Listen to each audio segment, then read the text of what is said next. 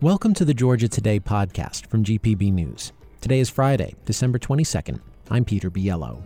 On today's episode, lawmakers plan to take a look at rising rents.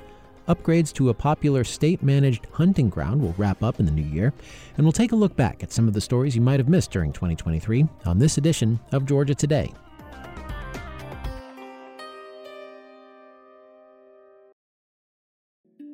A bill aimed at addressing rising rent has been filed ahead of the next legislative session. GPB's Amanda Andrews explains the measure would give local governments more options to address affordable housing. Georgia House Representative Eric Bell filed a bill to repeal the ban on governments enforcing rent control measures. The legislation would apply to all privately owned single-family and multiple-unit rental properties. Data from the U.S. Department of Housing Development shows rent for a one-bedroom in the Atlanta metro area has risen by over $200 on average since last year to around $1,500 a month. Bell says it's time local authorities get a say over the growing housing crisis. The homeless population is growing in every demographic, from white, black, Asian, young, old, new, in between. It seems like now more than ever this is needed, and we just have to trust that our elected officials understand economic development. The legislative session begins again January 8th, 2024. For GPB News, I'm Amanda Andrews. A years-long series of upgrades to a popular state-managed hunting ground in southeast Georgia is expected to wrap up later in the new year. GPB's Benjamin Payne reports. The 32,000 Altamaha Wildlife Management Area north of Brunswick was hit hard by Hurricanes Irma and Michael in 2017 and 2018. Since then, crews from the Georgia Department of Natural Resources have repaired impoundments at Altamaha's Champney Island and Rhetz Island. Now, the agency says the last one on the list, Butler Island, will be fully repaired in the summer of 2024, if not sooner. David Mixon is a game management supervisor at the DNR. I'm excited to be done with the final phase of that big project. These are pretty big upgrades that will help us better withstand floodings and storm surges and that sort of stuff that has caused us some major issue. And we're excited about the potential for that enhanced attraction for waterfowl. Butler Island was closed to waterfowl hunting this year, but Mixon says it will be back next year in time for the start of the hunting season in November. For GPB News, I'm Benjamin Payne. As we wrap up 2023, we're bringing you some of our most noteworthy stories from the past year. In the first of those, we bring you the story of Georgia State volunteers who, for the past 2 years, have been gathering and preserving the life stories of transgender people who live in or have impacted the state. The Georgia Transgender Oral History Project is a series of interviews stored in the university archives. GPB's Amanda Andrews spoke to volunteers about the interview process and the importance of preserving trans history. It's mid-afternoon in the Georgia State University Library, 8 stories above downtown Atlanta.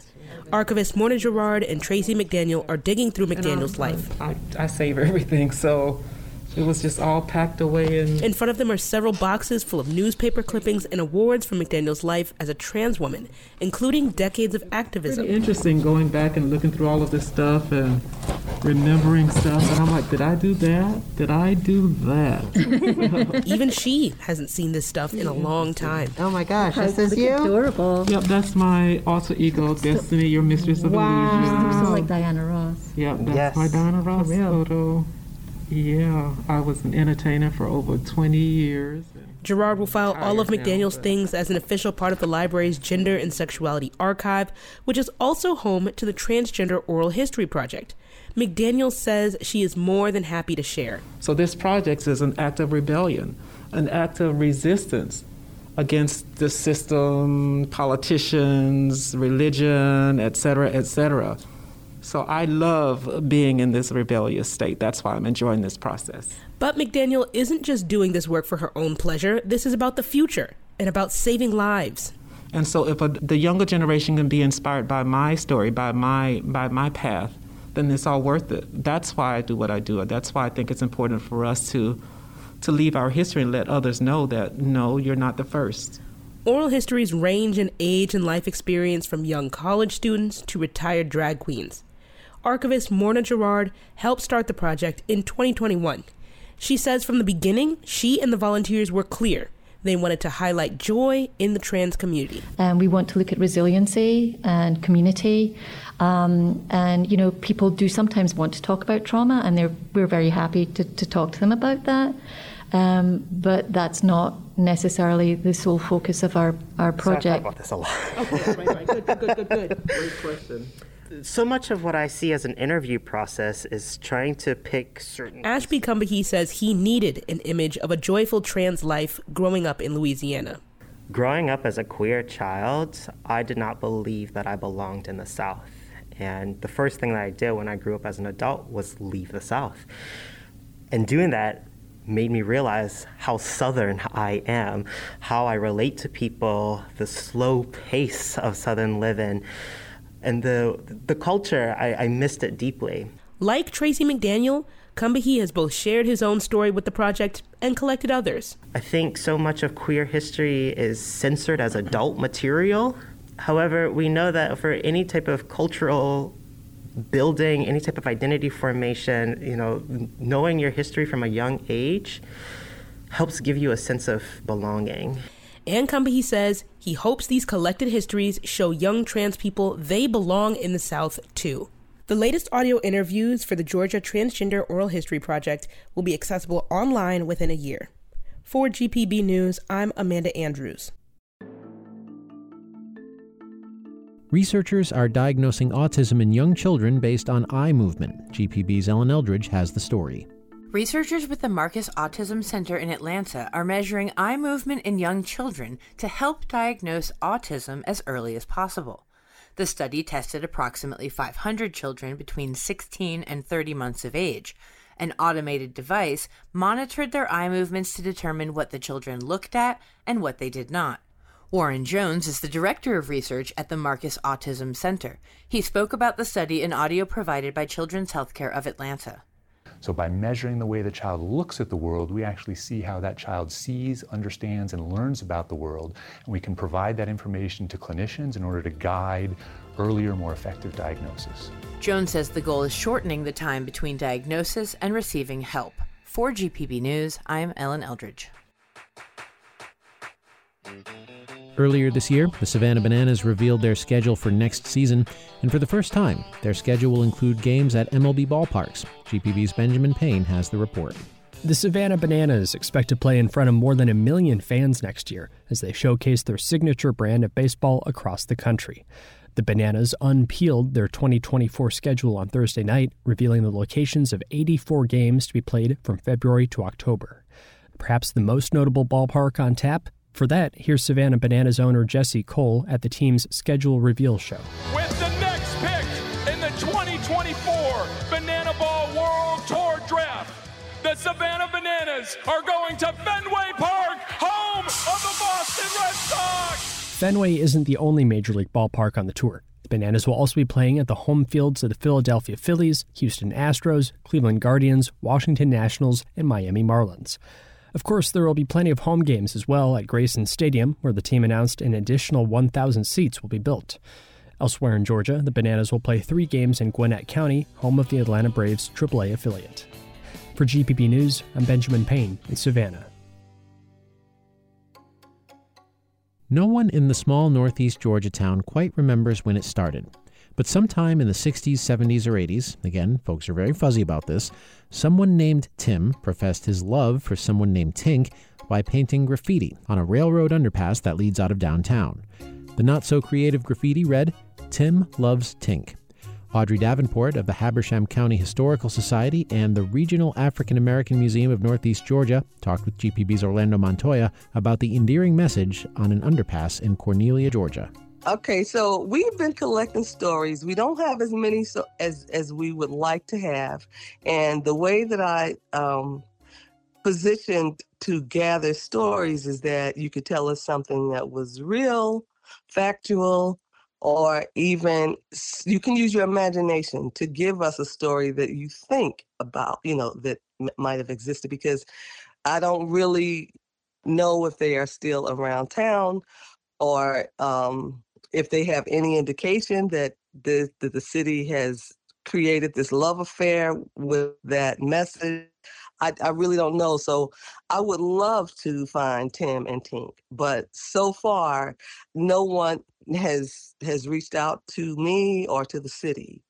So why do you think Cornelia has embraced this graffiti, this Tim loves Tink? For me, the underpass is iconic because this is a tiny little town, and we don't have a lot of really quaint things in downtown Cornelia. I think that is the most quaint, iconic thing that downtown Cornelia has. And it has become a symbol of, I think that the community is in love with the idea of Tim loves Tink, and that it has stood the test of time. Like, I guess we all hope that love stands the test of time. So I think that is the intrigue with most people about that particular graffiti. That's what I think. Is it really graffiti at this point? You know what? I really don't see it as graffiti, because when I think of graffiti, I think of taggers or people who do a particular type of font. But I guess at the beginning, this thing must have looked like, if you could imagine, when I went up to the top of the underpass, where there's enough space for a person to lay down next to the railroad track and paint that thing upside down, right? So I think that just the fact that someone even got up to the top of that underpass and had that much, nerve to paint such a message is part of the intrigue. So I also wanted to explore all of those possibilities and hopefully get that to somehow be reflective in some of the pop-up activities or maybe even eventually in the final art design. This will be their first mural, proud to say, and then as we go along, we'll start to see more murals in downtown Cornelia. Ahead of the Christmas Day release of the musical remake of The Color Purple, actor Louis Gossett Jr. stopped in Atlanta to talk about starring in the film and shooting in Georgia. GPB's Amanda Andrews has more. The Color Purple originally reached the big screen in 1985 and became a Broadway production in 2005. Now the musical has been adapted into a movie as well. The movie was filmed at several locations around Georgia, including Atlanta, Savannah, and Macon. Actor Louis Gossett Jr. says filming in the state reminds him of other shows he's worked on. Filming in Georgia is like going back home because we did Roots in Savannah. And so that's the original story, very accurate and very bold by part of ABC, and they were worried about that. But they did the right thing. The Color Purple is based on the Pulitzer Prize-winning book written by Eatonton native Alice Walker. For GPB News, I'm Amanda Andrews. Macon, Georgia made sports history this month by opening the doors to the world's largest indoor pickleball facility. It's part of a plan to establish the city as a destination for the growing sport. GPB's Josephine Bennett reports. The parking lot of the Macon Mall has not been this full for years. People have come from all over for Southern Pickleball's Candy Cane Classic. We've got people from as far north as Wisconsin. 650 players are here. John Roberts is the manager of Rhythm and Rally, a new pickleball facility. And it stretches the gamut of certainly the southeast, but also we probably have 30 to 40 of that number that are your quintessential snowbirds on their way south. Inside the mall, competitors battle it out on 32 courts covering 2 floors of an old Belk department store. This was once the biggest mall in Georgia, says Alex Morrison, who works with the city on urban development. For an entire generation of Americans, the mall was their town center. But like malls across the country, this one has seen its share of store closings over the past 2 decades. But this infrastructure is still here. So a mega pickleball center made sense as a way to revive life at the mall. It also plays into Macon's passion for pickleball that's been growing thanks to the conversion of a large outdoor tennis facility in 2017. It's a Monday night, and all 26 pickleball courts at Tatnall Park are teeming with players, including Jill Vanderhoek, who's only been playing 2 years but already taking home gold medals. She says the city's investment in pickleball infrastructure made that possible. Between the access of being able just to pick up the sport, being able to come out and learn and get better, and then the courts. Like, we have real courts, and you don't necessarily see that sort of investment. There are now 71 public courts in the city, and low fees make pickleball accessible here. The sport also has cheerleaders, like Paul Midkiff, the president of the Macon Pickleball Association. The former Catholic high school teacher spreads the gospel of pickleball at Tatnall, where he teaches Pickleball 101. I was the tennis player that didn't want to play pickleball, thought it was kind of beneath me, but got on the court, played for about 2.5 hours, went home, took a shower, went to Dick's Sporting Goods, bought 2 paddles and some balls because I wanted to play it the next day. According to USA Pickleball, it's the fastest-growing sport in the nation. There are thousands of courts and even pickleball franchises dotting every state, and its popularity shows no signs of slowing.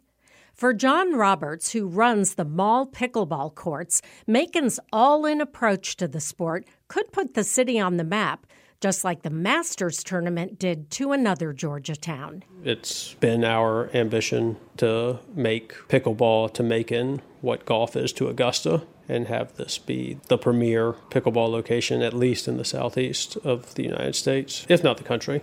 This go big or go home approach is reflected in the number of courts here.